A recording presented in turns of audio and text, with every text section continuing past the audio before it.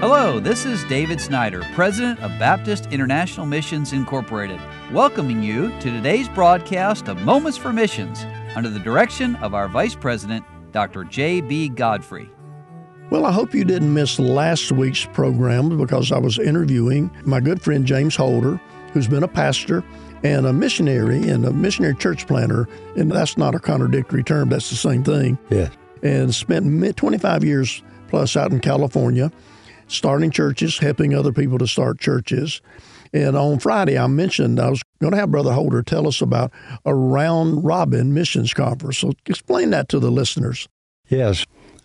When we got to California, of course, as we said, there were hardly any churches that we knew of, notwithstanding there probably were, but California was such a big place and such a great need for new churches. So we began to help little struggling churches and some new churches. We recruited men from Chattanooga. I had a radio broadcast for a while. Okay. Tried to recruit some preachers from Chattanooga to go to California. And along the way, we had several that come out and start new churches. But the conferences was such a blessing.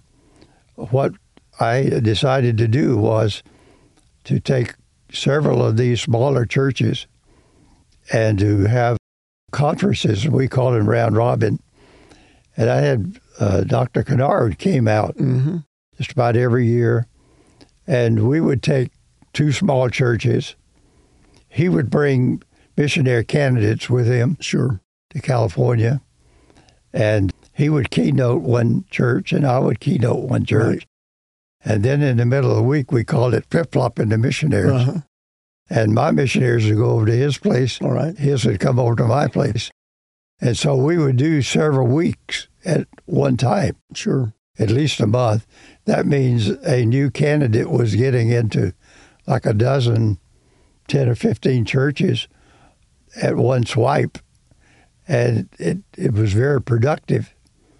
And these small churches would say, we can't afford a mission conference. And I said, okay, let me ask you, if you were having an evangelist, what would you do? Well, we'd just take an offering and give him whatever we could. I said, we'll do the same thing. So we took all the funds from the several churches, paid all the expenses for the missionaries. Then if there was any left over, we would have a love offering. But they agreed to that, and it was a blessing to them to be able to be in a dozen new churches at one time. They never could have brought a missionary from the East Coast out there. That's right. Apart from that. That's correct, yes. Well, maybe some of you pastors who are out there and you have a small church and there's some other small churches in the area, it might be something you'd want to think about, and we can help you with that even here at BIMI. But Brother Holder, would you say the need in California is still as great as it was? Yes, I would say there's no question about it. You know, the place just keeps growing. You know, there are hundreds of languages that are spoken there. Yeah. There's a lot of Chinese. There are a lot of Spanish and a lot of languages that are more minor to us. But in California, there's some cities that have a couple hundred languages spoken. So it's a wide open place. Amen. Thank you. Thank you for sharing with us. And listener, if you have interest in being a church planter in that part of the world or anywhere else, please feel free to contact us here at BIMI, BIMI.org, and you can see our information and feel free to contact us. You've been listening to Moments for Missions. For further information, please write to BIMI, P.O. Box 9, Harrison, Tennessee 37341, or call us at 423-344-5050. Or you can visit us online at www.bimi.org.